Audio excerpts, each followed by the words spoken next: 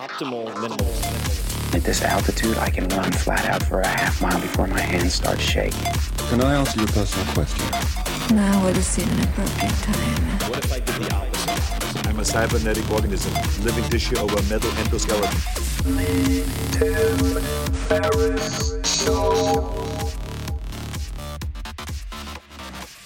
This episode is brought to you by Athletic Greens. I get asked all the time what I would take if I could only take one supplement. The answer is invariably Athletic Greens. I view it as all-in-one nutritional insurance.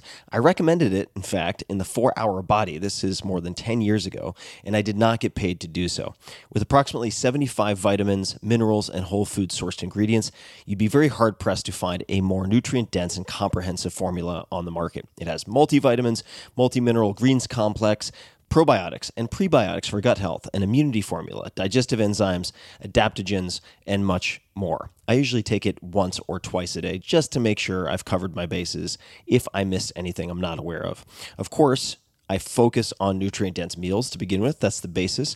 But Athletic Greens makes it easy to get a lot of nutrition when whole foods aren't readily available. From travel packets, I always have them in my bag when I'm zipping around. Right now, Athletic Greens is giving my audience a special offer on top of their all-in-one formula, which is a free vitamin D supplement and 5 free travel packs with your first subscription purchase. Many of us are deficient in vitamin D. I've found that true for myself, which is usually produced in our bodies from sun exposure. So, adding a vitamin D supplement to your daily routine is a great option for additional immune support. Support your immunity, gut health, and energy by visiting athleticgreens.com/TFS. You'll receive up to a year's supply of vitamin D and 5 free travel packs with your subscription. Again, that's athleticgreens.com/TFS, as in Tim Ferriss Show.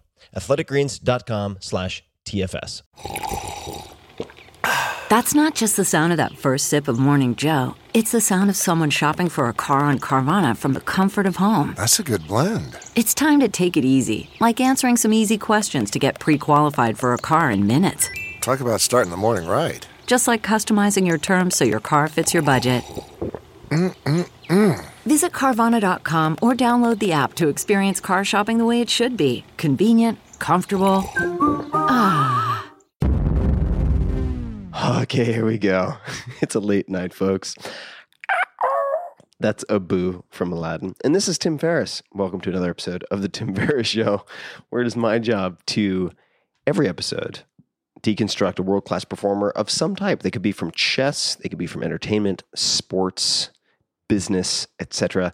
In this episode, we have a very special guest because he is one of my childhood/adolescent icons, heroes, role models.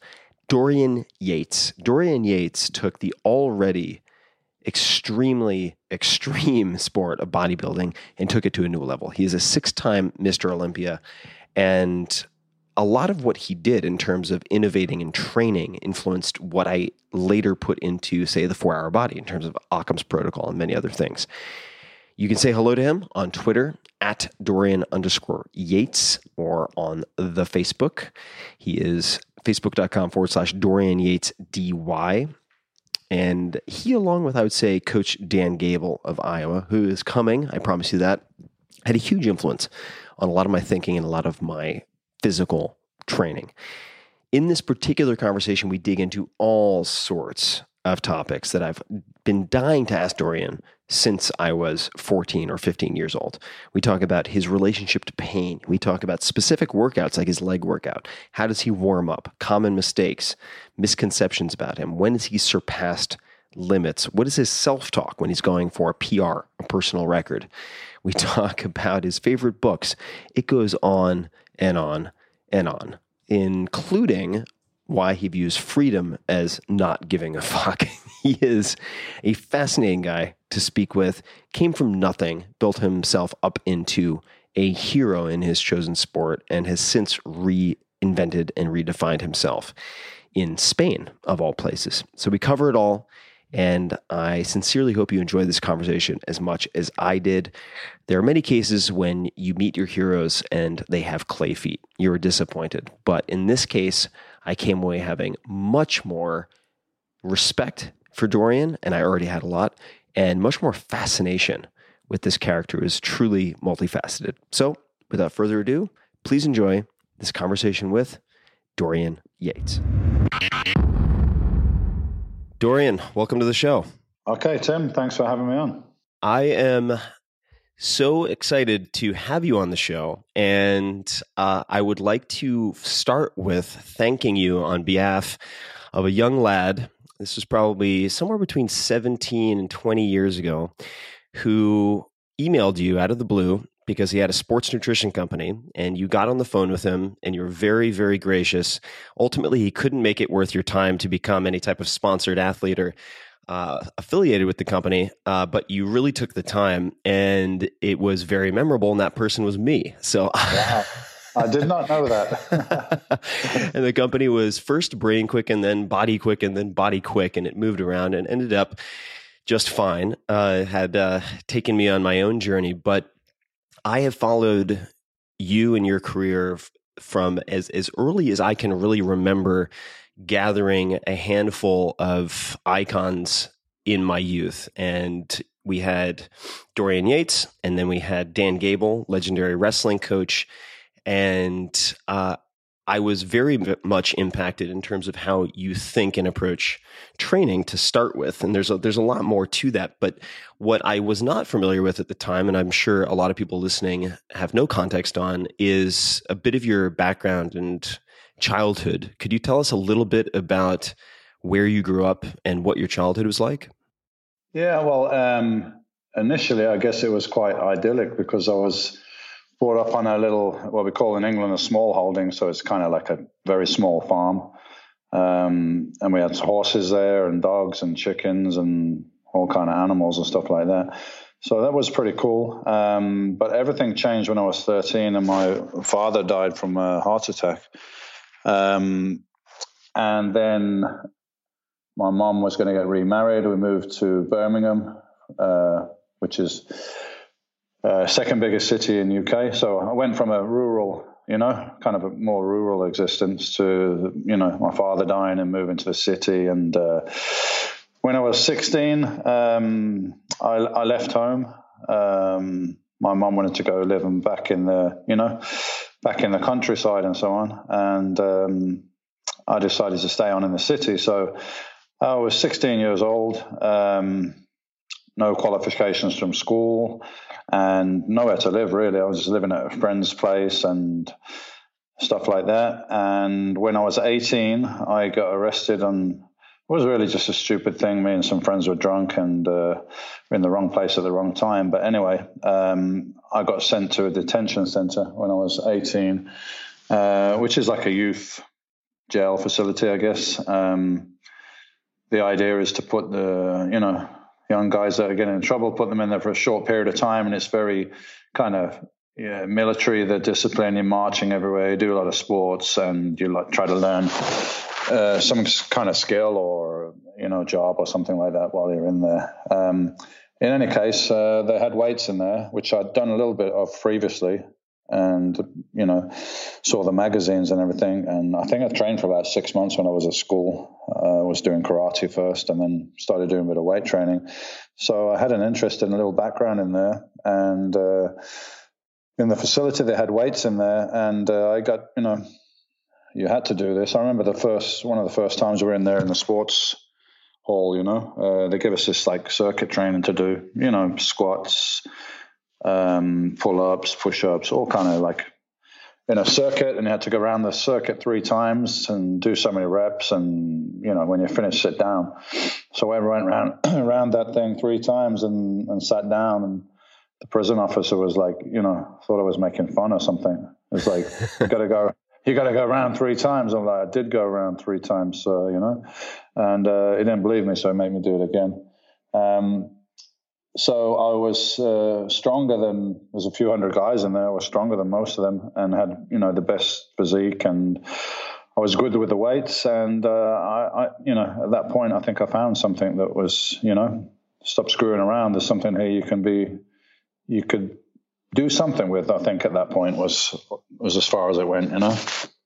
When you left home, at 16 or separated from a separate path from your mother. What was that conversation like? I mean, was there a particular dinner? Did she see it coming? Was it a total surprise? No. Well, the story is my mother moved to Birmingham after my father died to remarry another gentleman, and then quite tragically had a heart attack as well within 2 years.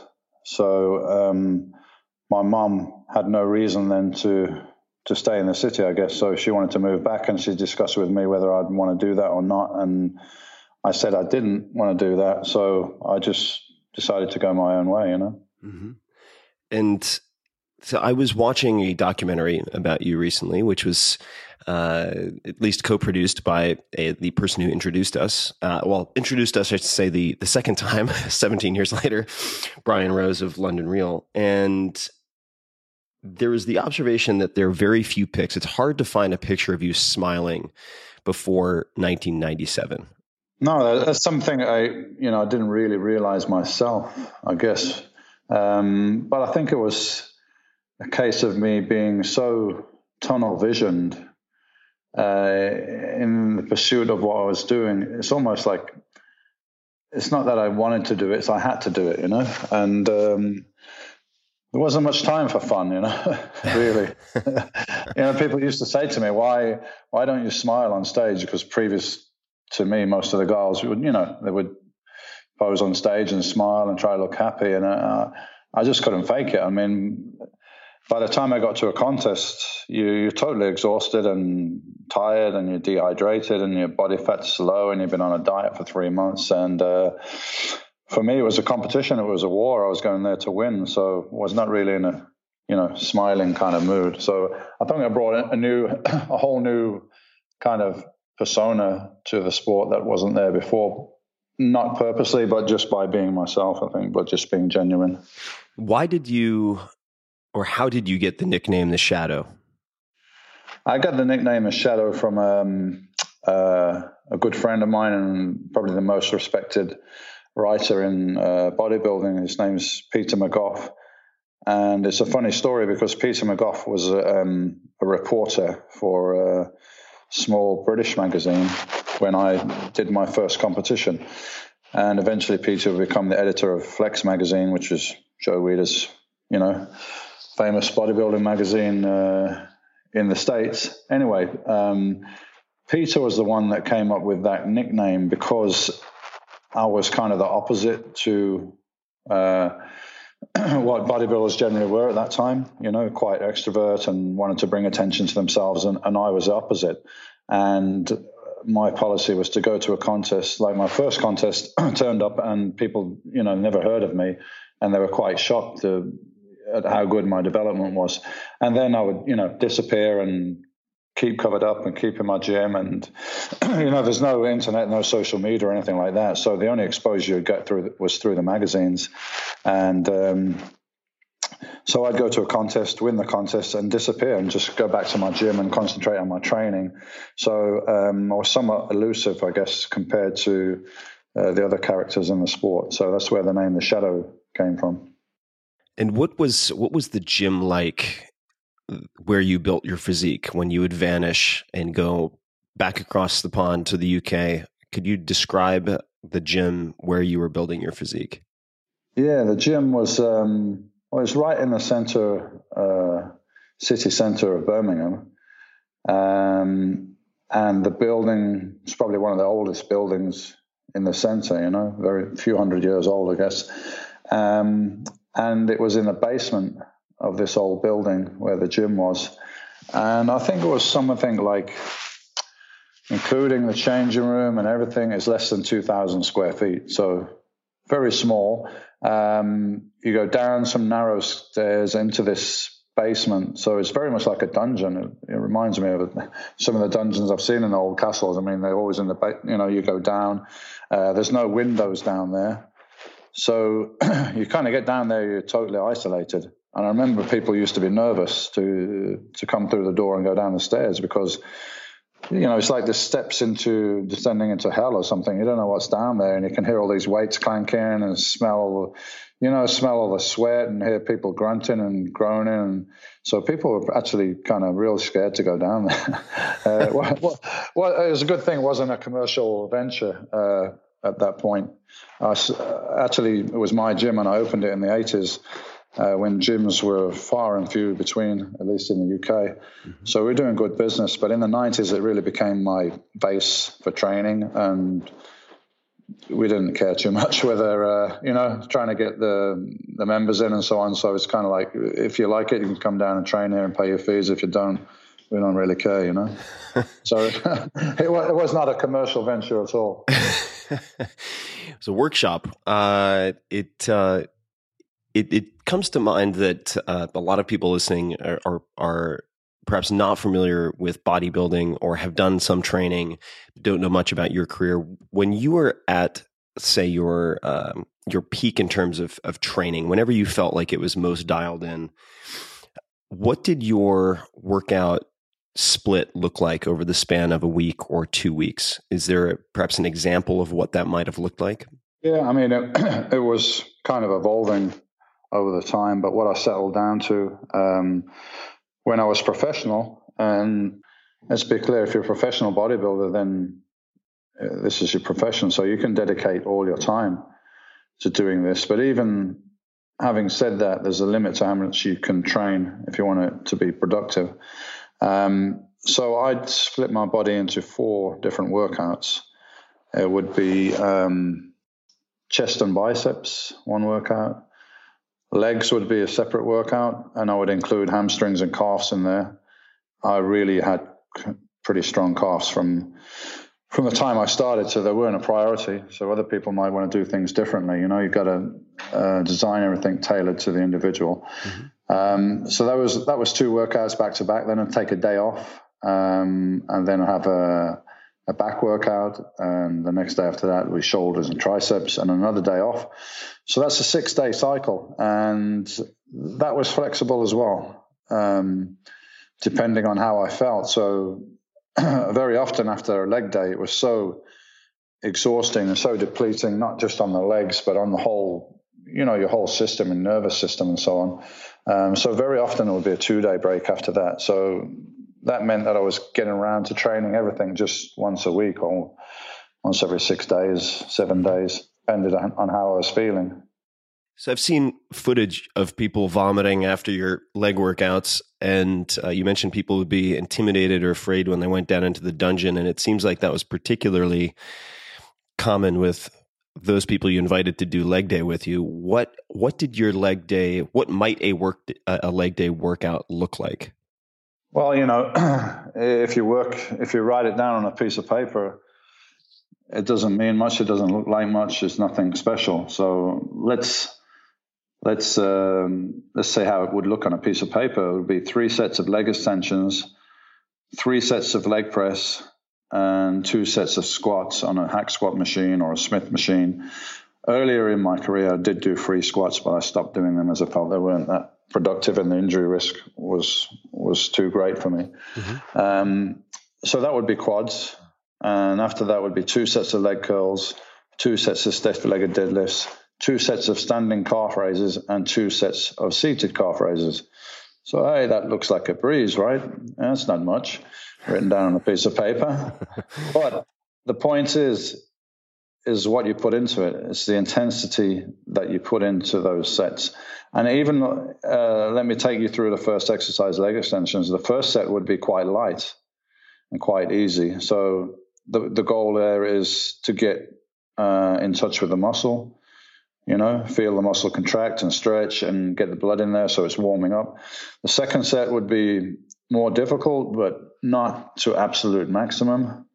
And then the third set is the one that I call the working set, or the one that really, really counts, because the other 2, they're within your capacity. So they're not going to do anything, quite frankly, apart from warming you up, because your body has no reason to change if it's working within its capacity. Why would it? You have to overload it. You have to give it something that it's not used to, that's going to be a shock. Basically, muscle growth is an adaptation to stress.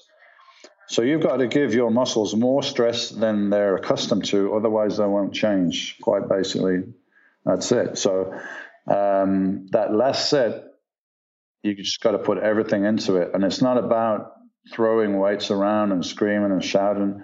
It's about concentrating. It's about doing the movement correctly.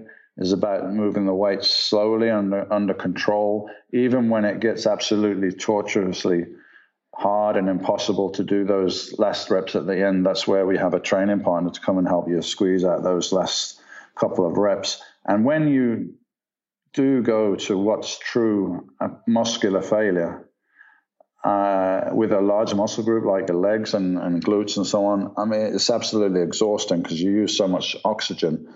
So after that set, you'll be breathing like a train. You probably start to feel very nauseous and so on. So if you're not used to that kind of work, then very often people do vomit. Yeah, it's not my goal. It's not my goal particularly to get them to do that, but sometimes it's a bit of a shock. But most people don't train with me all the time, so I'm trying to part of my job, as I see it as a trainer, is to show them where they can go. Mm-hmm. Which I'm very good at because I can observe people and I know exactly what they can do, where their limit is, and they don't know that yet. So it's like me taking them by the hand and then taking them out there and this is where you got to be. And the third set is to true muscular failure. True muscular failure, and then, in my opinion, you don't need to do another set on that particular exercise. So we move on to another exercise, which, for argument's sake, could be leg press. Mm-hmm. Now we're involving the glutes and maybe a little bit around the lower back that we didn't hit on the leg extensions. So we're going to warm up again. 1 or 2 sets, depends what you need. And again, then absolute failure. You're going to have one guy either side of the leg press machine to make sure, you're safe while you go to absolute failure. And perhaps they're going to help you a little bit on the last 2 reps.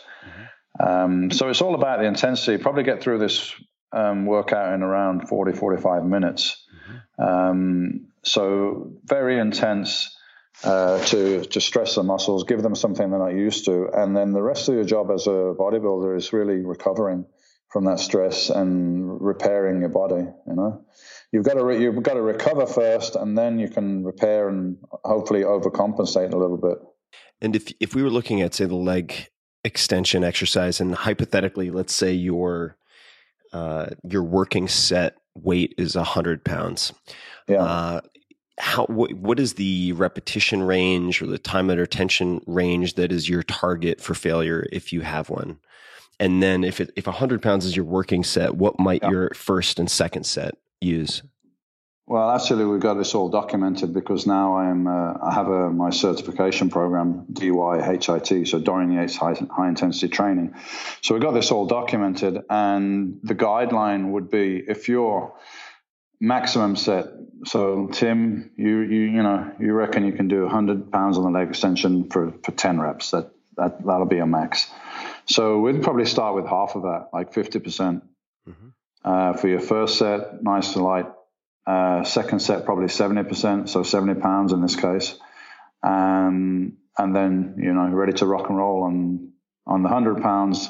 And you thought you could do 10, but we will probably get like 13 or 14 out of you.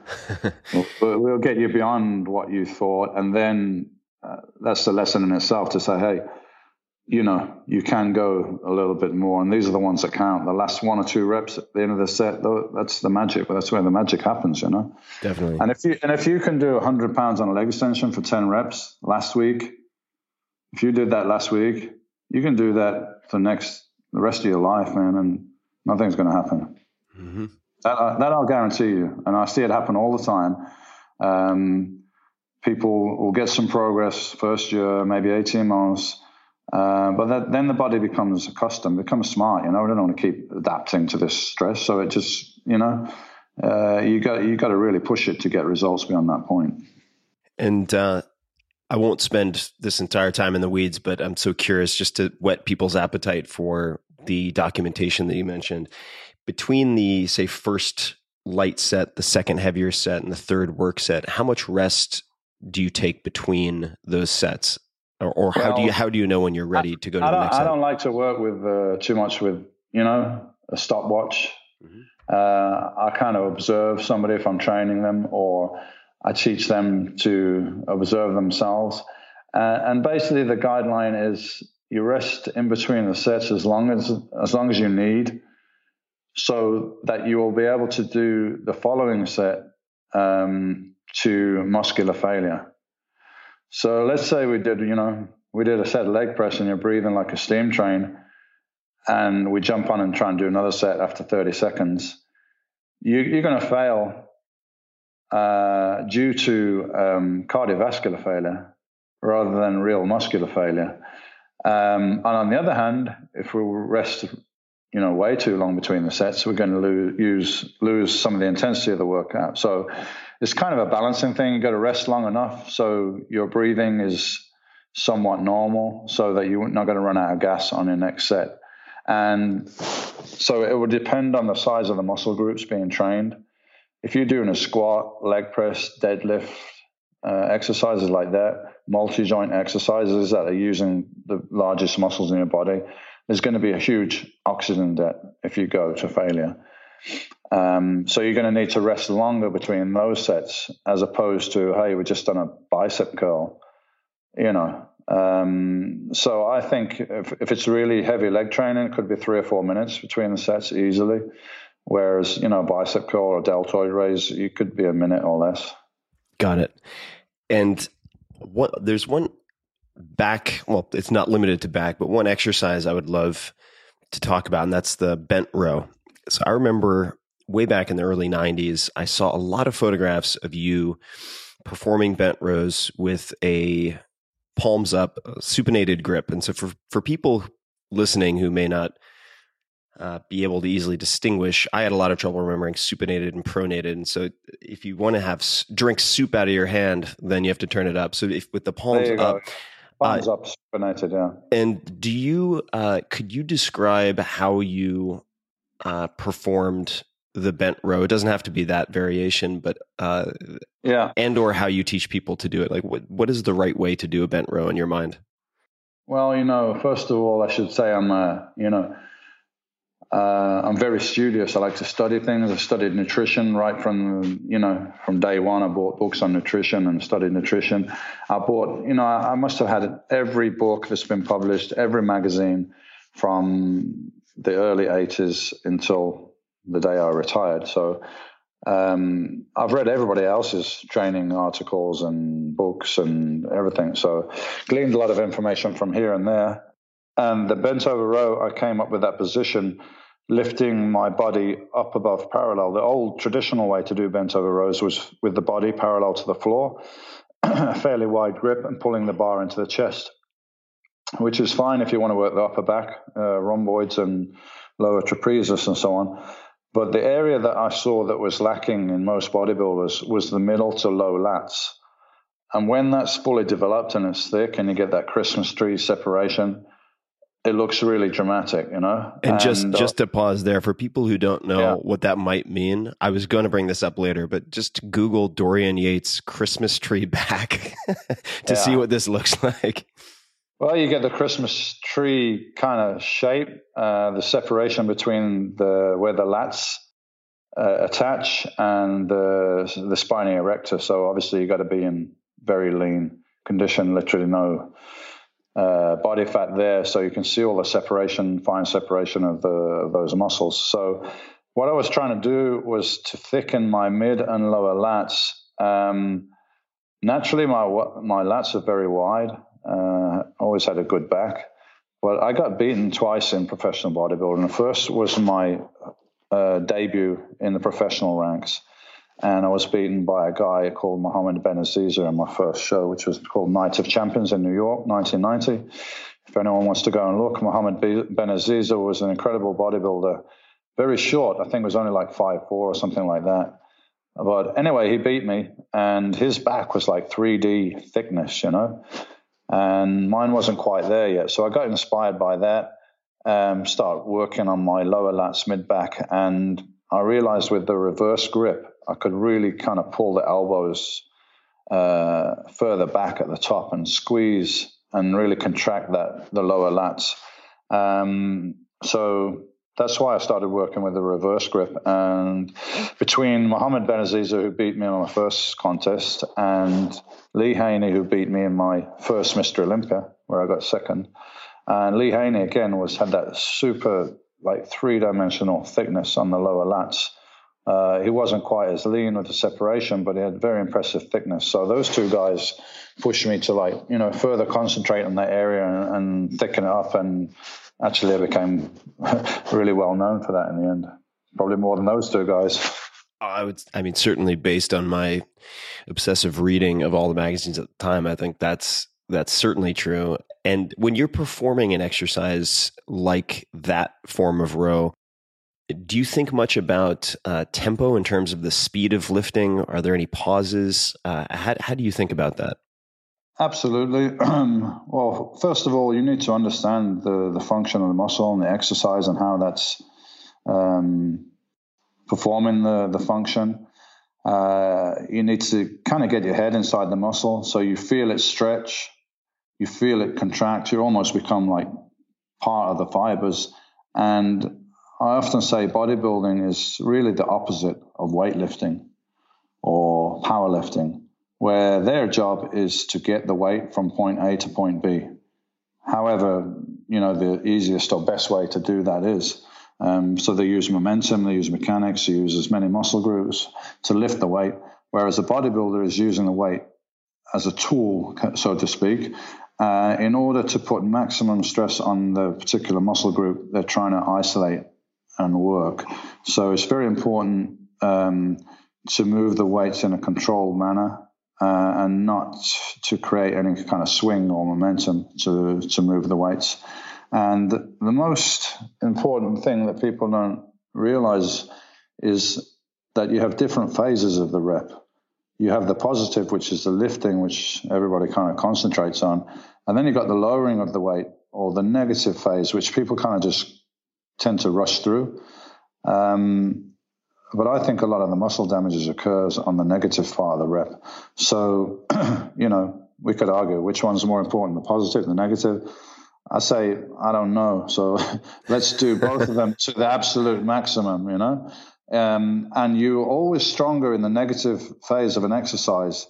So unless you're slowing down the negative, unless you're consciously slowing down the negative part of the movement, you're never going to fully tax that part, because you might fail on the lifting. Say you're doing bench press and you're pushing it up, right? And you can't push any more in a positive, way, pushing the weight up.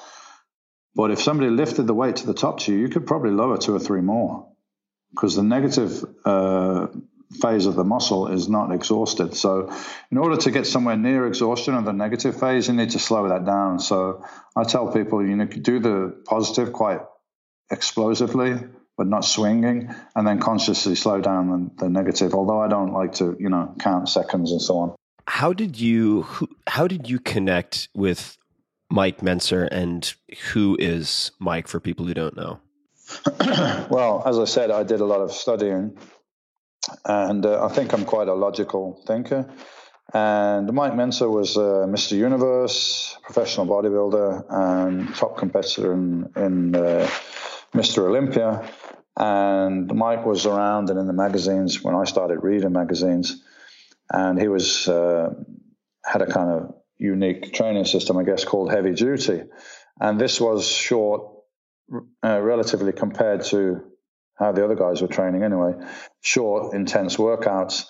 And Mike would be the first one to say that he got pretty much all his principles from a guy called Arthur Jones, who made a line of exercise machines called Nautilus machines way back in the 70s. And Arthur Jones was, I guess, a pretty brilliant guy, and he was a self-made billionaire with no financial interest in the bodybuilding world, really. He just made these Nautilus machines because he felt they were the best way to build muscle, and it was something he was very interested in. He used to have Arnold Schwarzenegger, Mike Mentzer, KCBA, all these guys go out to his place in Florida to train. Anyway, Arthur was the first guy to say, what's the science behind muscle growth? And to point out that the intensity is really the key factor. Intensity and recovery and so on. So all the principles of high intensity training, weight training, come originally from Arthur Jones, got refined by Mike Mensa, and Mike Mensa was somebody that I admired very much. And, so I guess I took those methods, maybe refined them more over the years. But the guy that deserves the credit for originally pointing out a lot of facts is the first guy to talk about genetics, about previously to that, it'd been sold a story that, everybody could be Mr. Universe or Mr. Olympia if you train like Arnold and eat like Arnold and so on. Arthur Jones is the first guy to point out scientifically that's not possible. People have different genetic abilities to build muscle, just like they have for running and jumping and singing or whatever else it is, Right. Yeah. I mean, it's the raw materials that you begin with, whether it's you have better myostatin inhibition than someone else, or fill in the blank. There's so many variables, known and unknown. And for people who have only now heard the name Arthur Jones for the first time, I highly recommend. He's a very colorful character and a good writer also, checking out some of his bulletins that he would put out and some of his writing. He had a crocodile farm. He was a very, very odd, an eccentric but smart guy. Yeah. He had, he had gorillas as well. And one time there's a picture of one of the gorillas in the Nautilus pullover machine. So, I think they must have had to put the gorilla on some heavy sedatives or something to get that picture in the Nautilus pullover machine. But that's a pretty famous picture. Yeah, he's a colorful guy and obviously a very, very smart guy and a thinker. And, I read all his stuff. I read Mike Mensa stuff. And then that was kind of coupled with my own observations in the gym, that if I did more than a certain amount or if I trained more often, my progress would just come to a halt. Mm-hmm. And then I would, get run down, get tired, take a week off. And guess what would happen after I had a week off from the gym? I'd go back and boom, I was stronger. Why was that? It was because my body was exhausted and depleted and it wasn't recovered. I took a week off and it recovered and rebuilt itself and I was stronger. So there was a lesson there. You got to train, you got to put stress on the muscles, you got to break them down, and then you must let your body recover. And, that takes time and it takes good nutrition as well. When you observe people who are attempting or hear from people who are attempting some form of high intensity training or some type of rational limited volume to failure training, what are the most common mistakes that you see, or some of the most common misconceptions either? I think the most common misconceptions is that you got to use a ton of weight. Mm-hmm.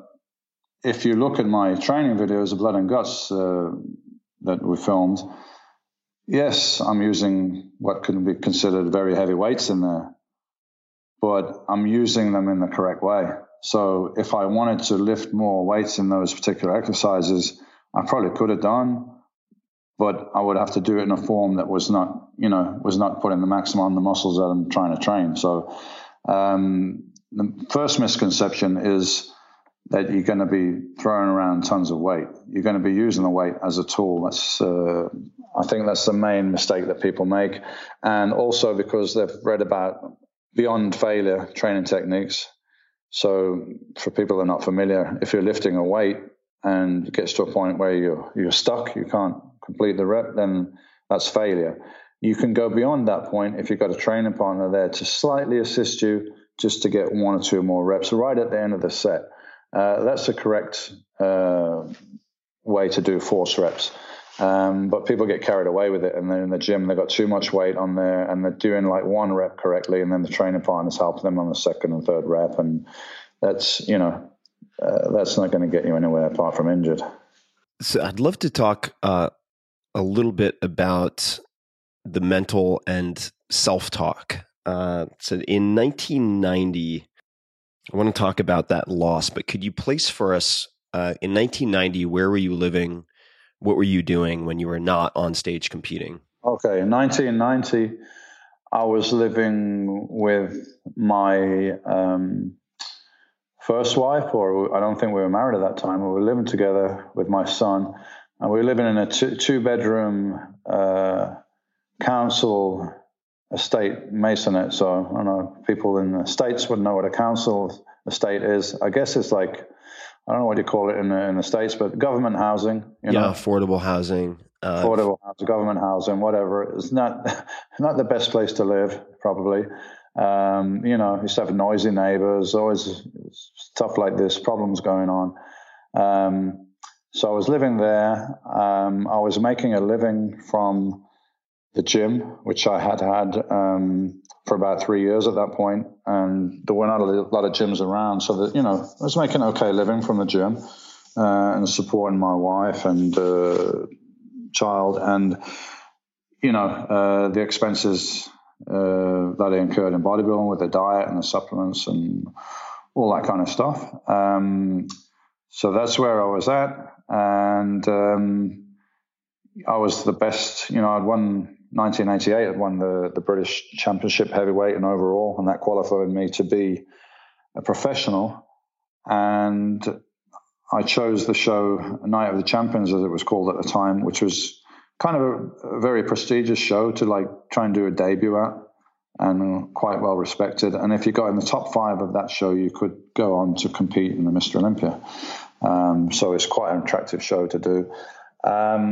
So at this point, I've been doing this thing for 5 years now, competing and training and really absolutely putting everything into it, and, sacrifice social life, sacrifice friends, time with the family.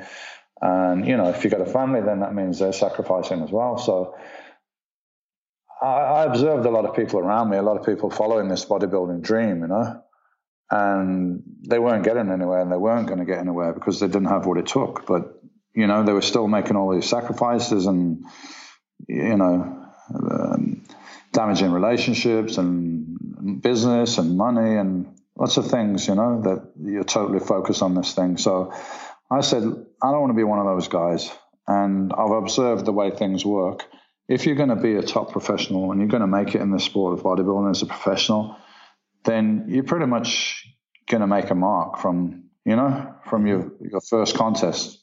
You don't go into a pro contest and get 15th place and then the next year win Mr. Olympia, because it just doesn't work like that. So if you've got what it takes, it's going to be apparent. You have all of these sacrifices that you're making. You are living in a place with its own problems or challenges, certainly. When you found out that you did not win, and after that, maybe it's the night after or the day after, what was your self-talk like? What were you saying to yourself, if you remember? Well, I'll tell you what the self-talk was before I got there, because that's pretty relevant. So I saw everything that was going on around me, and I said, right, I'm going to do this. I'm going to take 18 months off after my British Championship win.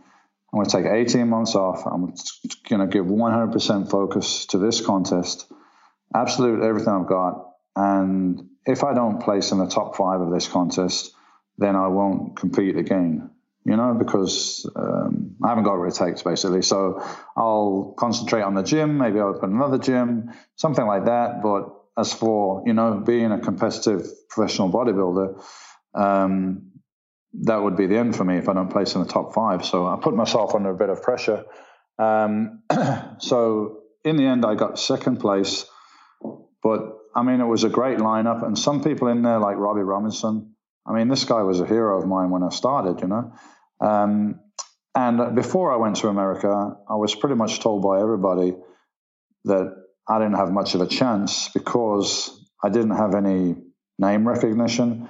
I wasn't known by any of the judges or the promoters, had no publicity in the magazines, And plus you're English and they're going to favor the American athletes and, all this negative stuff, which I didn't really listen to. I just thought, if I'm good enough, I'm good enough. And that's it. So I made a huge impact to the show. The crowd is very vocal. and I was their favorite. And from that showing, I got invited to California to go to Gold's Gym and do a photo shoot for the Weeder magazines and all this stuff. So although I didn't win the contest, I probably got more out of it than the guy that did win it. Right. Because I was brand new and such a different look and a persona and everything, and the crowd was going crazy.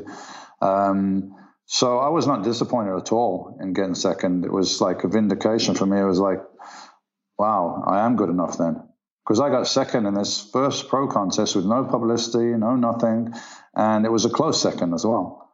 And I beat a lot of really good seasoned bodybuilders and professionals. So maybe I do have what it takes. What would you say so we're looking at 1990.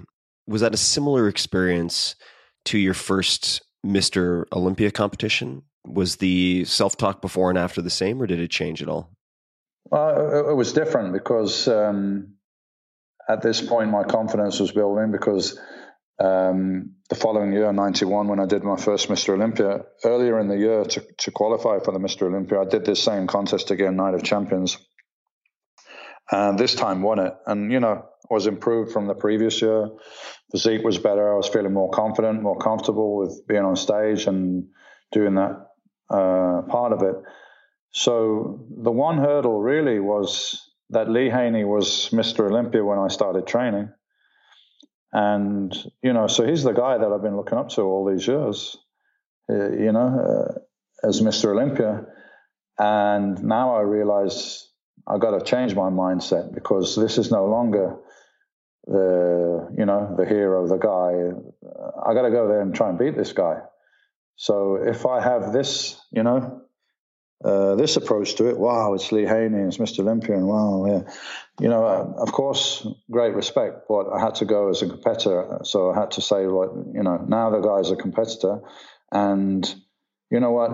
He's a man. He's got 2 arms, 2 legs. He lifts weights. And I think maybe I can beat him because nobody lifts weight harder than me. So it made me, gives me a lot of confidence going into it.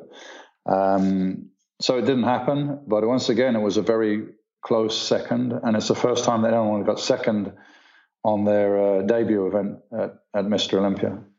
So it was a couple of firsts there. And I was happy with the placing. Some people at the contest said, "Oh, you should have won," and what have you. But I think at the time it was a fair result.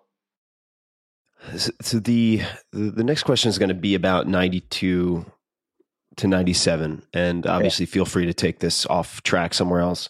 But I've always, in watching videos of you, looking at photographs of you training, wondered about your relationship to pain. So let's say during that 92 to 97, how did you think about pain or relate to it? And I don't know if that's a good question or not, but I've always wanted to ask it.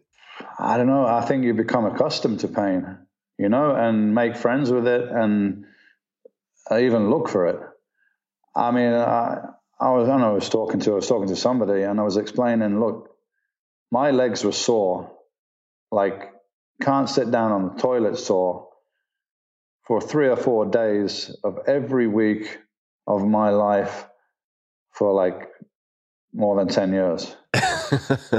Yeah. So if I was not hobbling around for a few days of every week in pain, uncomfortable to sit down, uncomfortable to sleep, I wasn't happy. I wasn't doing my job properly. So, with me, it almost became like I had no fear, and it made me maybe a little reckless at times, and perhaps that's why I got injured going ready for because I was doing stuff before contests that probably wasn't necessary. I realize now, and your intake of nutrients is less. You're more dehydrated. You're tired, so the injury risk gets greater going to a contest. And the 2 serious injuries I had would have been in the last 6 weeks before a contest. So. But I literally used to go and attack the weights, and I felt I was indestructible. You often do when you're young, Yeah. So I had certainly not to that extreme necessarily, but let me just ask. I mean, how much weight in terms of water and dehydration would you lose in the last 24 to 36 hours or 48 hours prior to a competition? Probably not a lot, hopefully. I mean, some people used to do extreme things, but because I was very calculated, I'll probably be within 5 or 6 pounds of my contest weight from like a couple of weeks out. Oh, that's fantastic. So, yeah. And then the last week I would just manipulate carbohydrates and water and so on to try and get a little drier between the skin and so on, so you get the separation of the muscles coming out. But I'll probably lose a couple of pounds the last 2 days. It wasn't very drastic, but it was the end of. Usually, I take 12 weeks to specifically dial in for a contest. Mm-hmm. I was when I had a number of my most serious injuries and needed reconstructive shoulder surgery and had a number of different tendon and ligament issues. It was always while I was dehydrating for making weight for competitive wrestling. So I wrestled for more than a decade, and almost all of the major injuries and chronic injuries and issues that I have now, I can trace back to a period of extreme dehydration. Well, that could have been the case with me. I don't know if it was extreme dehydration or a combination of slight dehydration, extremely low body fat, tiredness. Right. It could be all a combination of all those factors, but dehydration absolutely is going to increase your risk. I want to come back, and hopefully I'm not beating a dead horse here, but I think it's really valuable for people to hear, and I'm fascinated by it, how you utilize self-talk, because in this conversation with you, in conversations that I've heard of yours, you seem very good at speaking to yourself well, giving yourself instructions and feedback well. And what brought this to mind was watching footage of you looking at old training journals. And in the journal, not only did you have the specifics of a given workout, but there was one line, and I'm not going to be getting this perfectly right, but it was something like, "I am ashamed of this workout." From this point on, it's all guns blazing or something. Could you stop screwing around? You know? Could you describe how you used that type of written feedback and so on? It's just notes and motivation, and what I would do as well is like set goals. And whenever I advise people, I tell them this: it's just, instead of saying something, get a pen, get a piece of paper, and write it down. It just makes it 100 times more powerful. I'm going to do this. I want to lose this amount of weight. I'm going to do this, and I'm going to do, but you got to be realistic. I'm going to do this in 4 weeks. I'm going to lose, I'm going to lose 4 pounds in 4 weeks, and write it down. And then how are you going to do that? Write it down. Everything, I wrote everything down. So I had a plan, and I'd even rehearse. It's funny. It's almost like instinctively. I think some of it is instinct and some of it was studying. The whole sports psychology, I pretty much got it down very quickly. I didn't need anyone to coach me on it. I kind of found out myself. And plus, reading all the stuff I did and other people, I think Mike Mensa used to advocate keeping a training diary. So I probably picked that up from there. And even before going to workout, I would sit down with the training diary and I'd look at what I did last week. So this is what I did last week. These are all the exercises, all the sets, these are all the reps. Okay, so this is what I want to do today. I did 250 pounds for 6 reps last week. I want to do 7 or 8 this week. Right, so I'm 7 or 8 on that bench press. And when I get down on that bench press, the weight's going to feel like this, and I'm going to bring it down, and it's going to feel like this, and I'm going to be wearing this shirt. It's like literally used to visualize the whole workout before I even went to the gym. So I knew exactly what I was doing, in what order, and everything. And that was just dialed in. So I wouldn't even talk to anybody when I went to the gym. I'd just do my workout. So you've got to have a plan. If you just wander in the gym and think, what shall I do today? You're not going to get anywhere. So when you walked in with a plan and let's say you get to a particular exercise where your work set is going to be a new PR for you, a new personal record. Yeah. What is going on in your head between either like when you walk in the gym or in the minutes prior to that set? Well, it's just really confirming what you're going to do and, why you're doing it. You got to have a motivation, man. You're not going to put yourself through pain and discomfort unless there's some kind of motivation there. So what's your motivation for doing this and how bad do you want it? And for me, it was like life or death, really. That's how it felt anyway, life or death. I got to do this. I got to change my life, and this is what I got to do, and this is the road I'm going to take, and nothing's going to stop me. But, that was my personal motivation. Everyone's got to find their own. But you're only going to push as hard as you're motivated, basically. So let's dig into that a little bit, because so after one of the Mr. Olympias, maybe multiple, you were asked, when are you going to start training again? And then you would say, very straight face, next week. And it sort of boggled people's minds, because they were like, why don't you take a few months off? And you're like, why don't you take a few months off of sex? And so, like, in other words, if you enjoy it, I like training, so I'm going to take it, Maybe it would have been good sometimes, like a couple of weeks off, probably give my joints a rest and so on. But I was a man with a mission, and, it's hard to control that fire sometimes.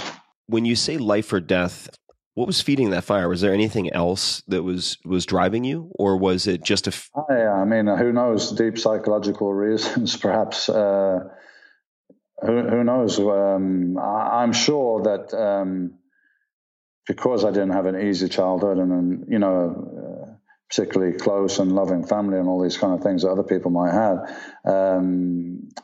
I think if I had a really comfortable upbringing like that, I probably wouldn't be the driven person I was, So I'm sure there's something there in wanting to achieve or wanting to be recognized or something. But in any case, in some ways it felt like I already knew that I was going to do this, or I had to do this.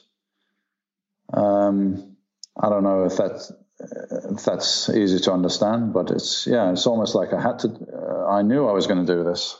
What are certain beliefs that you had then that you think were unhelpful now? If you look back at your competitive career or the period of time after that, after you were sidelined, taken out by injuries, what are beliefs that you had that were unhelpful, or things that you've really changed your mind about a lot in the last, say, a decade or two, or since competing? I think what I struggled with, and I think this is very common with athletes that have had tunnel vision, is like, who are you, Who are you now that goal is not there, or it's been taken away, or however you want to put it. With me, it was injury. So all throughout my career, I was very controlled, I controlled everything, and when I competed and all this kind of stuff. And this I didn't have control of, because it was like, you're injured and you can't compete anymore, and that's it. So I didn't have control over that. And this was bicep and tricep injuries? Yeah, it was bicep was the original injury. Which people can see photographs of. It's basically from your tips of your fingers to your armpit is just black on one arm. That was 6 weeks before the contest in 1994. And again, 6 weeks out, maybe a little dehydrated, tired, body fat's low. And I was training too heavy for that phase of my training. I was doing 440 pounds bent over rows, and the bicep popped. So I wasn't indestructible, And what did you find helpful or unhelpful for finding peace with yourself after losing that singular goal? I think it takes time, it takes time, because you've been doing this one thing for so long, and, it's kind of like that's all you know. So it takes some time to readjust and rebalance and come to the realization of, like, okay, that's over, but there's you can do anything you want, anything you want, and you have more time now. You have more freedom to pursue things and interests, and that wouldn't be possible before because I was on such a strict regime. So in the end, I came to appreciate that, but it did definitely take time. You've undergone a transformation. I think many people would say, or certainly the people who've had close exposure to you, among other things, now practice yoga. You, instead of wearing only black and gray shirts, you wear white and colored shirts, which oddly enough is something that I've started doing in the last 2 years. And you've changed locations. You've made a lot of changes to your life in the last, say, 5 years. Are there any particular experiences or teachers who have helped you to undergo that transformation? Because you seem like a far happier human being or at peace human being now than certainly in anything that I've seen of you during competition or shortly thereafter.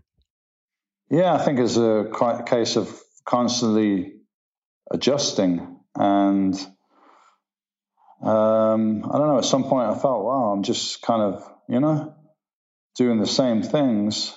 Maybe I need some more variety. So I started doing some different things, and I was looking at my body, I got quite a few injuries. I got the bicep, the tricep, and the supraspinatus torn on the left side. So me pursuing what I was doing before, trying to push the weights in the gym, was starting to be kind of, in some ways, could be detrimental and lead to more injuries. I don't know. I kind of had a message internally that I need to do something different, and I wasn't sure if it was yoga or Tai Chi or something along those lines.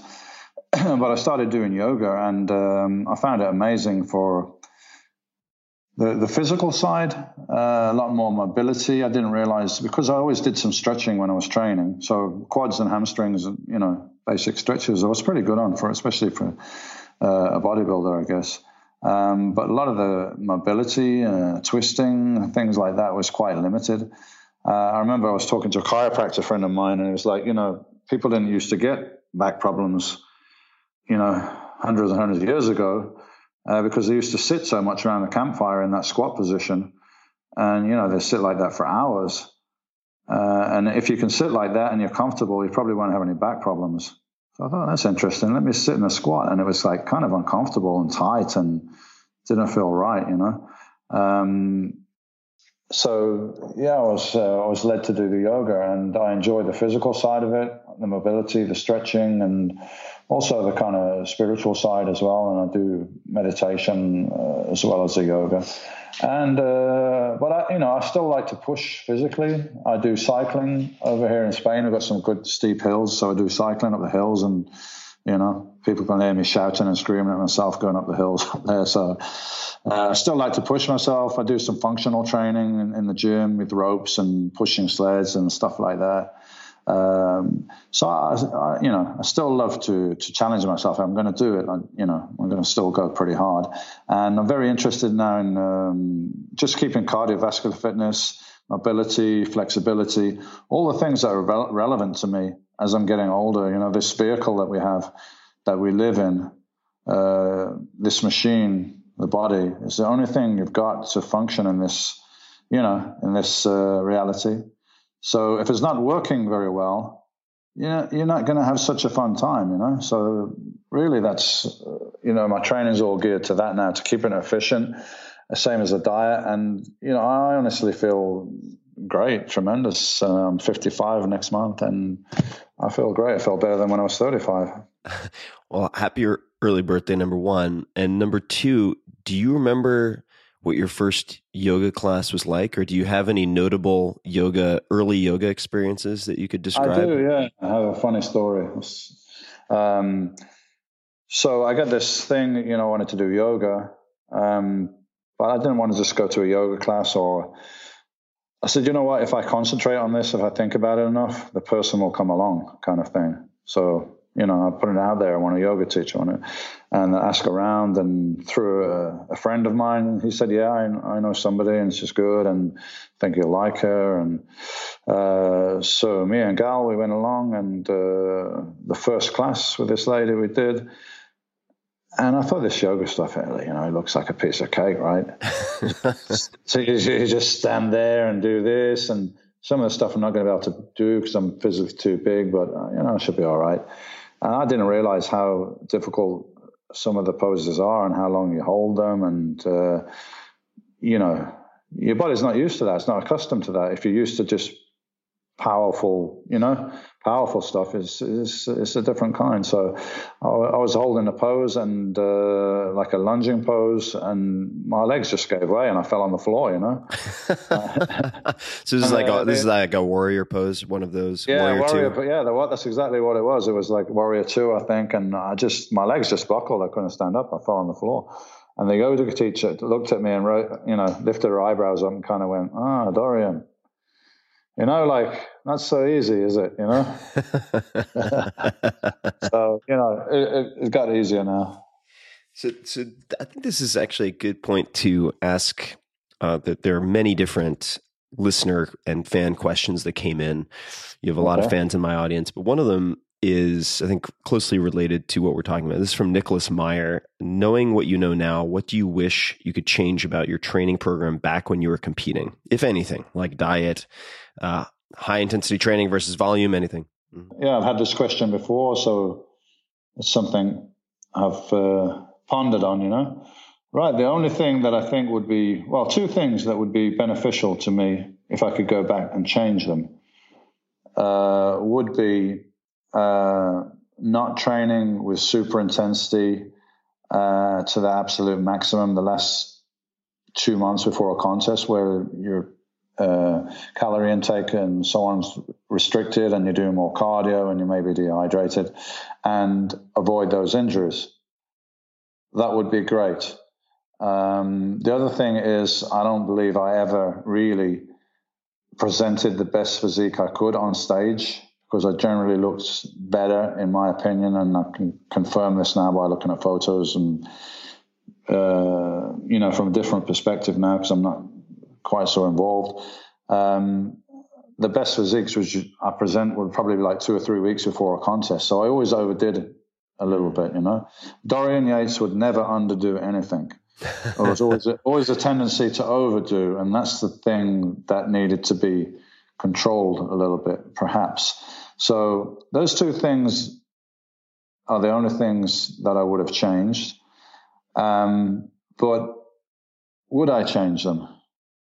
Because those events led me to where I am now.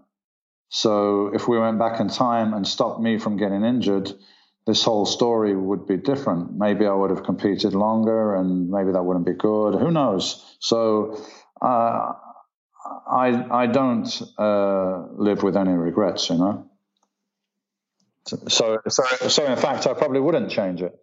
So if you were, though, tasked with going back in time and trying to convince younger Dorian to leave a little bit of slack in the system for the weeks leading up to competition, to underdo that a little bit because you look back at the photos and you were better 3 weeks out, what would you have said to that younger Dorian? Well, I was kind of conscious of that the last couple of years, and I was trying not to do it, but still a tendency to overdo it. And, I had good friends who, when I won in Mr. Olympia in 93, and it was probably the most devastating win in the history of the contest, that it was just outright first place, and it was a physique, size and condition that had never been seen before. So everyone was saying to me then, well, look, you've got to stop that crazy heavy training you're doing, because there's risk involved with that. You can't do that forever.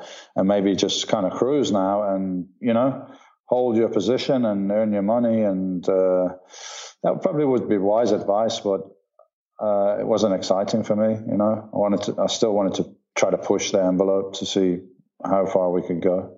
Did you ever have, this came up a number of times from different people, and I'm curious as well, What was your plan B if bodybuilding didn't pan out? If you had one? Well, I didn't have a plan B really. I knew that bodybuilding was going to do something good for me, and in a very short time, I won the British Championships and got a financial backer because of that. Because I didn't have, two pennies to rub together. I didn't have a car. I didn't have anything. Somebody backed me and financed me with the gym because I was British champion. So very quickly, I was already earning a living now from this thing that I love doing. I got my own gym with doing my own equipment that I chose and everything, and I'm making a nice living. So that was already happening. I think the question was whether I would be a successful professional bodybuilder or not. If I wasn't, then I probably would open some more gyms. And who knows? I was never the guy that was going to be, working for somebody else or doing 9 to 5. That was never going to happen. So this next question is from Tierney Eaton, and she asks a question that also came up a number of times and comes up a lot. So I'm sure you've heard some variation of this. What is the best way for women to build beautiful, lean muscle? Higher reps with light weights or lower reps with heavy weights? I'm reading books on both, but would love to hear his opinion. It's exactly the same that would build big muscles on a male. It's absolutely no difference, in my opinion. There's a lot of hype and a lot of marketing around women's training. If women want to change their appearance, so we say, change their appearance, there's only a couple of ways you can do that.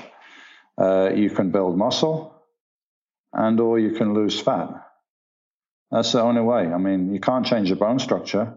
So what makes your shape apart from your bone structure is your muscles and body fat. So you need high intensity training, rep range, 8 to 12 reps in a set, going to failure, and the rest is diet, to make sure you're getting sufficient protein and eating regular small meals and keeping a control on your calories so it's not too much, but it's enough. So there's a lot involved, but it's, I don't see anything different from a lady training to a guy training. They got the same muscles in the same places and they respond to stress in the same way. I'd like to just underscore that because I get this type of question a lot and I don't have an opportunity to answer it publicly, or I haven't taken the opportunity much. So a few things, just because I think what you said is so important to underscore. There's a lot of sales and marketing to women that is very, I think, insulting, frankly, because they use words like toning and lengthening when you can't. Oh man, son, don't start with the toning, man. That's my pet hate. Oh, what the fuck does that mean? It doesn't mean anything.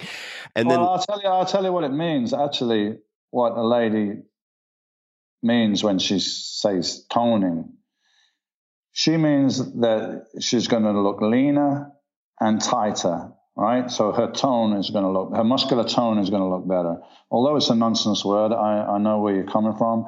And how do you get that look? Easily. Well, not easily, but how do you get it is you build your muscle and decrease the body fat. So the ratio of muscle to fat is higher, and then you're going to look leaner, and you're going to have that look that you call toned. But there's no magic exercise that can do it for you. No magic diet. It's consistent weight training in the gym and good diet. And it's not, it's not that much of a difference in a woman's program to a man's program. It's just, if I'm dealing with a client, I just deal with that client on an individual basis, whether a man or a woman. It doesn't matter to me. I just, I figure everything out depending on the individual. Right. And also just for women who might be listening and are concerned about getting too bulky or whatever it might be, number one, I would say you have, and I'm estimating here, but let's just say 1/10 to 1/20 the free testosterone of a male. And a lot of men have difficulty adding mass. So you're not going to become Mrs. Olympia overnight as a surprise. So you can very much notice the changes. Yeah, you're not gonna build muscles by mistake. Right. it takes a lot of work to build muscles. But I know where the lady's coming from. Maybe they start lifting and, first few weeks of jeans get a bit tighter or something like that because you're starting to build muscle. But as long as you control your diet, you'll be losing the body fat at the same time. So you'll get this look that you're looking for. It's called less body fat and more muscle. Yeah. And that's what you're looking for. And that's why you call toned and all these kind of nonsense terms. But that's what it is. So if a lady wants to change her body, she's got to do weight training. She's got to do resistance training. And she's got to be conscious about her diet. And that's it. Same as a guy. Is it more difficult for a woman to build muscle and lose body fat? Yes, probably generally speaking, yes. But it's the same process. Even if you look back at some of the physiques that I think have been iconic female physiques, and I'm not saying they were physique competitors in the modern sense at all, but even Marilyn Monroe actually did resistance training. There are photographs of her doing dumbbell work. Absolutely. We had a big black and white poster of Marilyn Monroe in the ladies' changing room at Temple Gym down in the dungeon. We say it's the ladies' changing room. It was just like a little cupboard in the wall, really. But anyway, room for one lady to get changed in there. And we had a big black and white of Marilyn Monroe doing bench press with dumbbells. And you've spent a good amount of time also, just so people have context of time around female competitors and who are testing all these different protocols and regimens right alongside the men. So I don't want them to get the impression that you haven't had a lot of direct experience, both coaching and interacting with. Absolutely. And my wife is a world champion, figure champion, and a Brazilian champion, South American champion. So, I live with somebody that trains as well. So we talked a little bit about gender differences or lack of differences in terms of training protocol. Here's a question from, I really prefer personal names, but this is from a Facebook page, I guess. Right. Perfect Body Quest. Okay, fine. Okay. So that tells you, but in any case, the question is, please ask him about the differences in training and nutrition for enhanced versus natural lifters. And and we can define some terms here. And I'd like to actually clarify something because it's just a personal note. And so the first is enhanced. It can go by a number of different terms. Could be using gear, could be using anabolics, could be using PEDs. There are many different ways to phrase it, but also this is just something that drives me nuts. So I'm going to point it out for people. If you look at my Wikipedia page right now, there is at least there has been a line that says something along the lines of Tim Ferriss has admitted to using like Sustanon 250, HGH, et cetera, after surgery. And that drives me nuts because it's what they would call on Wikipedia a weasel word. I wrote an entire chapter in my second book about the sort of benefits and risks of a very methodical anabolic use, say after reconstructive surgery, which I used after my shoulder was reconstructed. So that's something I just want to clear the air on. I didn't admit it. It makes it sound very shifty.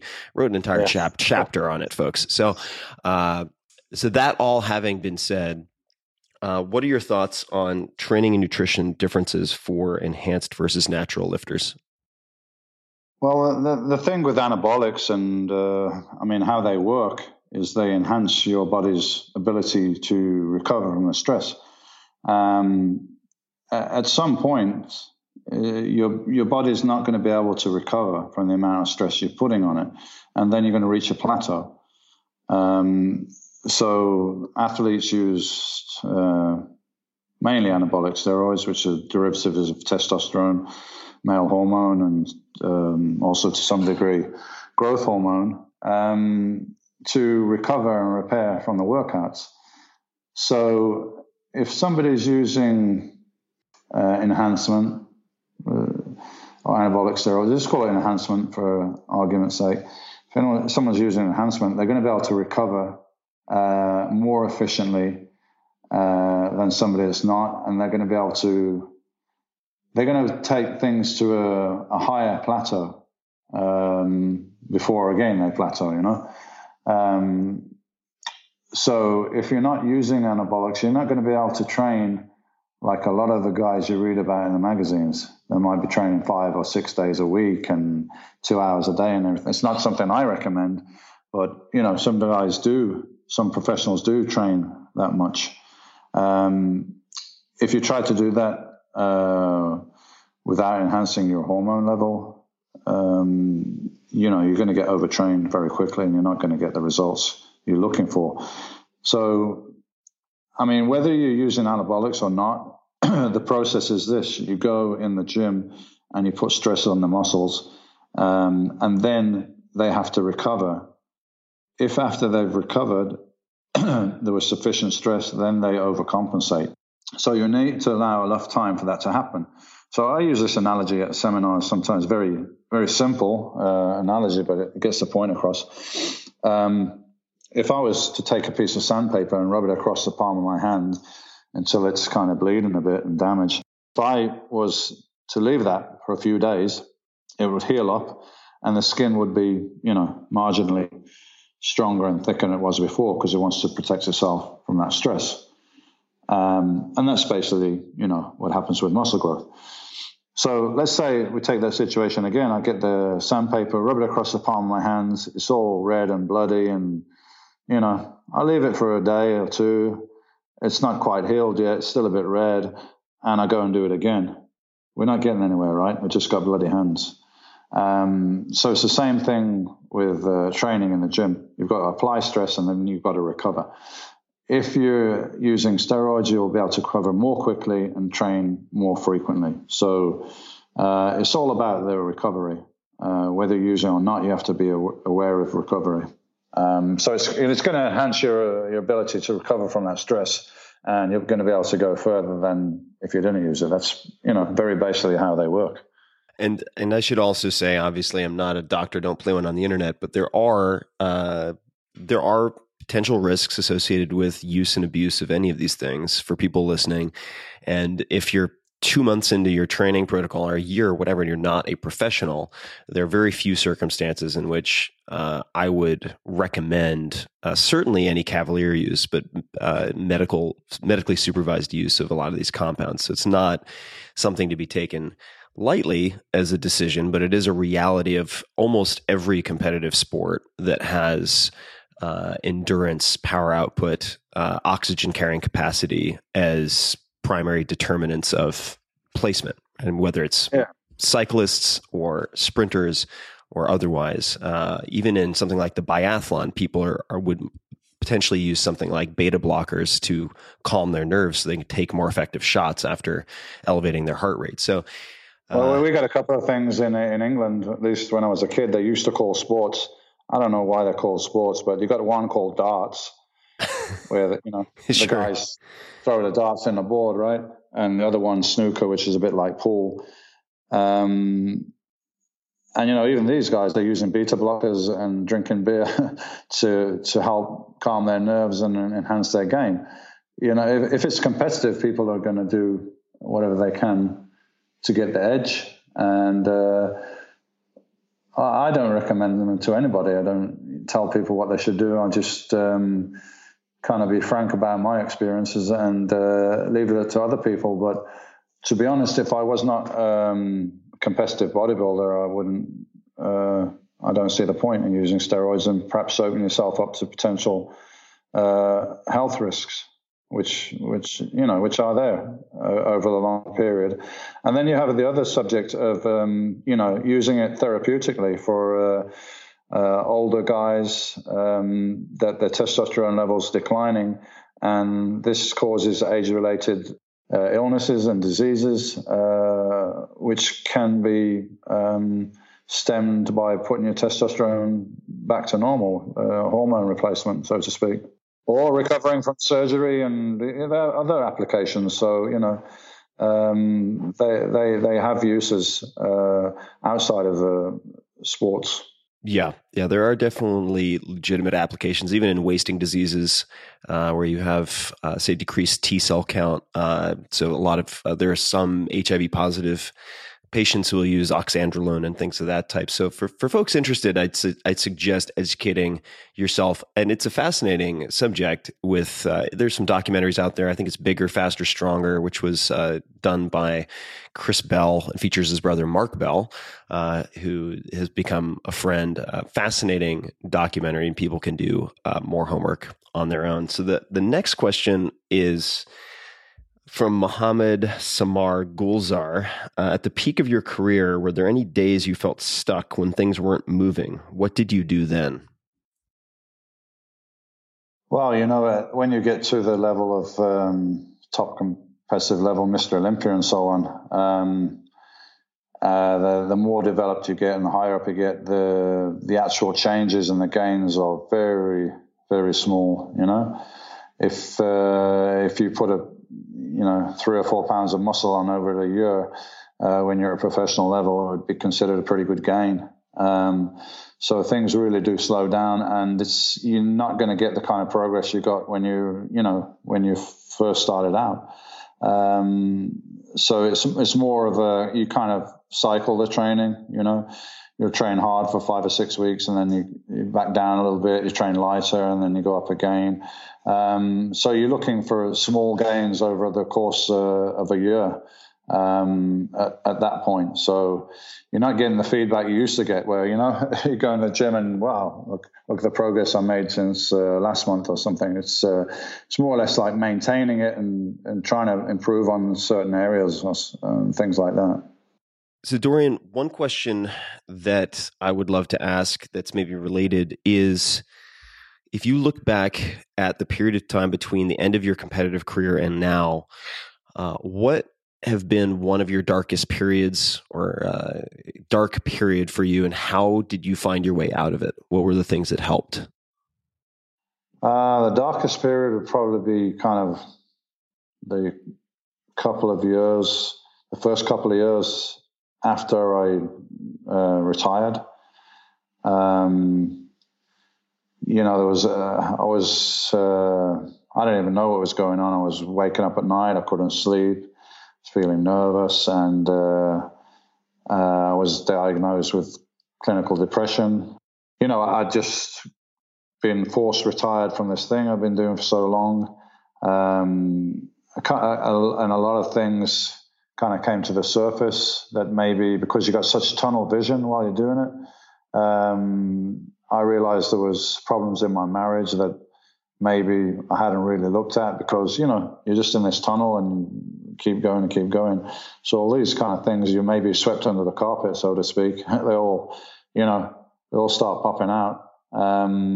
So, I had been retired from this thing that I was doing, which is, can be quite traumatic for people retiring from their profession in any case.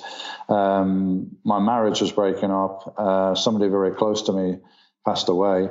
So all these things, like, perfect storm of stress all at the same time for me to deal with. And, the one thing that kind of got me through it was going to the gym. Although I didn't have that goal of training for a Mr. Olympia, just to go to the gym and train was like a form of meditation for me, where I would forget about the outside world and problems and so on. So, and even now, I just love to train. I'm not doing weight training as I used to now, but, whether I'm riding my bike or swimming or doing yoga or, functional training, whatever it is, I really love to exercise. And I think that, that helped me get through that period. And it took quite a few years before I started, balancing out. And maybe, and now it's 20 years since I was competing, and I think I feel like I'm in a, really good place now, but that's a lot of time, man, 20 years. What helped you to find meaning in the sense that, was there just a day when you surprised yourself and you're like, oh, the clouds are not hanging over my head? Or did you sit down and journal or have some type of friend or mentor who helped you to find a direction or a purpose after being a competitor for so long? I think a lot of people kind of, lot of reading and stuff I did. It's you kind of got to figure it out for yourself. And at one point, I say, hey, I've been doing this thing for 12, 15 years, and I haven't been able to do this and do that. So let me, go out and party and be crazy and go to nightclubs, and let me travel and go here and go on safari and things that I couldn't do before. So I started to realize, instead of like looking at what you lost, look at what you gained. Right. I couldn't imagine living that lifestyle that I was living as a professional bodybuilder now. It's just, be way too restrictive now. I couldn't do it, So, yeah, it took me some time to find a balance. But the benefits are I feel much more free person now. I'm not, I don't have to eat 6 times a day. I don't have to, be at the gym at this time or, I maintain some discipline on, because that's my nature. But then I've had to learn to sometimes not have discipline. Right. That makes sense to get balance. Mm-hmm. No, it does make sense. And you mentioned books. I'd love to. I love to read. I mean, I always loved to read, and I think that was a huge advantage for me when I did bodybuilding. I just consumed books on training and nutrition and kind of worked it all out for myself, and that was half of the fun of it. Now guys have got nutritionists and trainers and managers and God knows what else. For me, this bodybuilding was an individual pursuit, an individual test of character and everything. It was not a team sport, Are there any particular books that you've reread or gifted to other people? Well, I'm reading a lot of stuff at the moment. I've read quite a lot of books from one guy on a spiritual level, which has helped me. So I'll just say his name. His name is Eric Pepin. That's Pepin. If you guys want to check him out, I think he's a great spiritual teacher, and techniques and meditation and things like that I find interesting at the moment. So is there a book of his that you would suggest people start with? The one to start with would probably be Handbook of the Navigator or Meditation into Eternity. That'd probably be the best one. Either of those two. The meditation book is more on, teach you. And Eric Pepin is very much like Arthur Jones or, Bruce Lee. I call him Bruce Lee of spirituality because it's kind of like spirituality / science. And now science and spirituality are now pretty much coming together to be the same thing with, quantum physics and stuff like that. So I find his stuff very logical, So anyway, if people are interested in spiritual side of life, I'd recommend go and read some of his stuff. So this is going to seem like a left turn, but I don't think it totally is. So you mentioned to our mutual friend Brian once, and I'm simplifying here, but that freedom is not giving a fuck.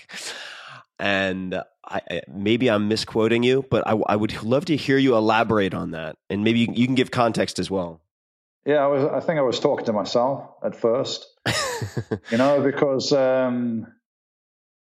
there's still that thing. You're Mr. Olympia, right? 6 times Mr. Olympia, a legend in the sport. So I guess you feel like you have to maintain some kind of image or whatever it is, And I thought, am I doing this now? Am I trying to maintain some kind of, am I doing this training, maintaining this level of physique for myself, or am I doing it for other people or other outside forces?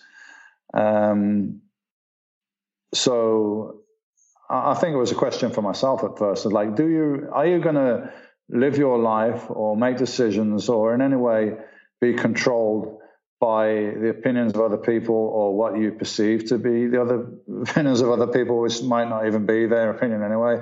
In any case, in the end, you got to live your life the way that you think you should live it at that time, and not be controlled. And we all are, we're controlled all the time from the day we're born. We're controlled by our parents' opinion by the school's opinion, by the government's opinion, by the media's opinion, and so on. And I want to be free of that. So basically, with the greatest respect, I'm going to do what I need to do, taking care not to hurt anyone else. And that's it. I don't really give a fuck what anyone else thinks about that. And I've heard you also say that, and there are a few different metaphors, but that life is like a movie. And I enjoyed hearing you talk about that. I don't know if you could maybe elaborate on that as well, because it seems like it's pretty closely related. You know, we can go into quantum physics and stuff on this, but I mean, what quantum physicists have discovered is that the reality we live in is not what we think it is, and it's made of computer code, and it's kind of our thoughts interact with this code. So therefore, your thoughts can help create your reality. So, you know, you're on the Truman Show, man. What do you want it to be? You know, what do you want to do? What do you want to play in this movie? You know, create that story with your mind, you know, and take steps to make it happen. And it can happen. So that's what I mean by it being a movie or a video game or something like that, you know? Being the director in your own movie. You're in a holographic movie, man. Check it out. Yeah, but there's a lot of other subject matter that we could discuss that would definitely veer into that territory very quickly. At some point, we could talk about that. Because, we just whet people's appetite for next time. We'll just whet people's appetite. And for people listening who are wondering what the hell I'm talking about, you can also look up Johns Hopkins and psychedelic and research in my name, and you'll see a number of things pop up. But the one of the last questions, just one or two more, is if you had a gigantic billboard and you could get a message out to millions of people, what might you put on that billboard? Does anything come to mind? We are one. We are one. We are one. We are one. Well, I think that's it. Yeah, we're all part of one thing, man. We're all connected. Just like cells in a human body, they're all separate cells, but they make up the body. So they're part of one thing, right? We are one. I think that's a good place to wrap up. Dorian, I thank you so much for your time. And thanks for having me on, man. It's been fun. So, you know, maybe we'll do me back again. People want me back again and they want to ask more stuff. Let me know where it is and we'll get chatting, you know? I will let you know. And I'm sure we'll have plenty of questions. Where can people best find you online, say hello, see what you're up to, learn more about the certification that we mentioned? Yeah, there's various places. Instagram is the Dorian Yates. Facebook, we've got DY Nutrition, a DY Nutrition website, and DYHIT website. So if you search Dorian Yates Nutrition, Dorian Yates High Intensity Training, you know, various ways you can get in touch with me. Well, once again, this has been, I feel like, a conversation 20 plus years in the making. So I'm really thrilled to be able to connect via. Great. And I didn't remember that phone call we did 20 years ago. It was a long time ago. You've had a lot of phone calls. But the point being that you at the time were the equivalent of, say, reaching out to Bruce Lee for me, and you were very gracious in that phone call, and that stuck with me. Really stuck with me that you made the time, even though it was a polite decline. You were very, very gracious. And sowing seeds, man. Look what happened to the seed. Came back, right? And now here we are. So, so I want to, number one, thank you for the time, and for everybody listening. You can find links to everything we've talked about, all the books, the certifications, the websites, where you can learn more about Dorian, his Instagram, in the show notes for this episode. You can find the show notes for this episode and every other episode at tim.blog/podcast, or just search Tim Ferriss Show and show notes, and it'll pop right up. And that is all. So everyone listening, I hope you enjoyed this as much as I did. And until next time, keep experimenting, be safe, and question your assumptions. Hey guys, this is Tim again. Just a few more things before you take off. Number one, this is 5 Bullet Friday. Do you want to get a short email from me? Would you enjoy getting a short email from me every Friday that provides a little morsel of fun before the weekend? And 5 Bullet Friday is a very short email where I share the coolest things I've found or that I've been pondering over the week. That could include favorite new albums that I've discovered. It could include gizmos and gadgets and all sorts of weird shit that I've somehow dug up in the world of the esoteric as I do. It could include favorite articles that I've read and that I've shared with my close friends, for instance. And it's very short. It's just a little tiny bite of goodness before you head off for the weekend. So if you want to receive that, check it out. Just go to 4hourworkweek.com. That's 4hourworkweek.com, all spelled out, and just drop in your email and you will get the very next one. And if you sign up, I hope you enjoy it. This episode is brought to you by WordPress, my go-to platform for blogging, writing online, creating websites, everything. I love WordPress to bits. My site, every site just about that I have, is run on WordPress, and the lead developer of WordPress, Matt Mullenweg, has appeared on this podcast many times. The very first episode in particular is amazing. The second, I took a ton of notes on, so you should check it out. But WordPress, where do I even begin? I mean, The New Yorker uses it, Jay-Z, Beyonce, they use it, 538, TechCrunch, TED, CNN, Time.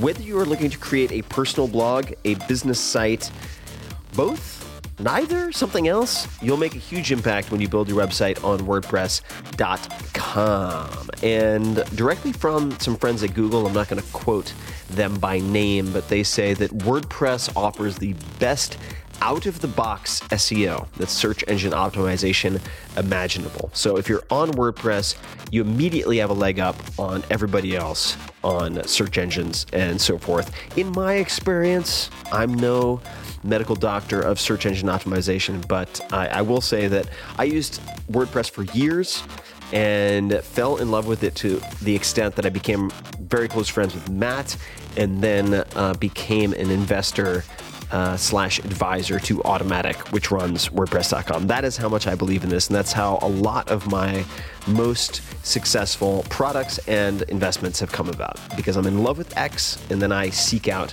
X. Nearly 30% of the internet is run on WordPress. And that includes everything from the huge sites that I mentioned to neighborhood sites. And it is super easy to get started. There's no need to worry about security or upgrades or hosting. They offer 24/7 support and handle all of that, which allows you to focus on creating the highest quality content that you can with the least amount of friction. I don't have to worry about downtime. I don't want to have to worry about getting emergency emails if I'm on vacation or something like that. And WordPress is my go-to solution for all of this. I trust all of my most important text on the internet to WordPress. And they can't buy that with a sponsorship. They can't buy that with anything. I want uptime, uptime, uptime, and quality. And that is what I have selected after everything that I've looked at. So check it out. Go to WordPress. That's WordPress.com. WordPress.com/Tim to receive 15% off of your website today. That's WordPress.com/Tim.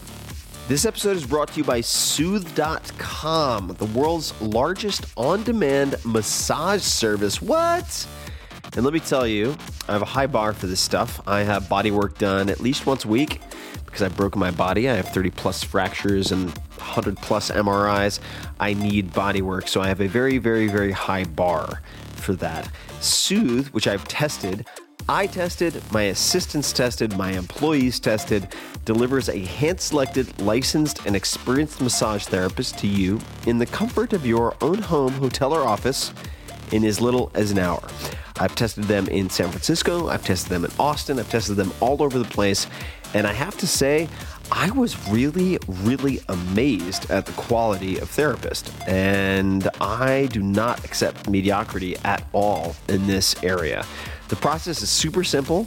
Think of it as Uber for massages, right? You choose the kind of massage you want, say Swedish or sports massage, deep tissue, whatever. Then if you want, you can opt for couples massage. I imagine that's an edge case, as the tech people say, but whatever. You set the length of your massage, so let's say you want 60 minutes, 90 minutes, 2 hours. And let's be real, if you want a proper massage, go for 90 or 120 minutes, for God's sake, and you select the gender of your therapist, and then click. You're off to the races. And they bring the massage table, sheets, oil, music, so you can unwind no matter where you are. And I have used this at Airbnbs, hotels, etc. Soothe is in 50 cities, including most major U.S. cities, as well as London, Sydney, Melbourne, Toronto, and Vancouver. So, number 1, download the app Soothe, S-O-O-T-H-E, in the iOS App Store or Google Play Store, and then use the code, let me try that again, use the code TITAN20, TITAN 20, Titan20, all caps, to get $20 off of your first massage. That's a lot. That's a very good discount, so you should use it. So, again, download the app, Soothe, S-O-O-T-H-E, and try out the code TITAN20, all caps, for $20, not percent, $20 off your first massage. And if you're anything like me, I have been paying and I've been enjoying.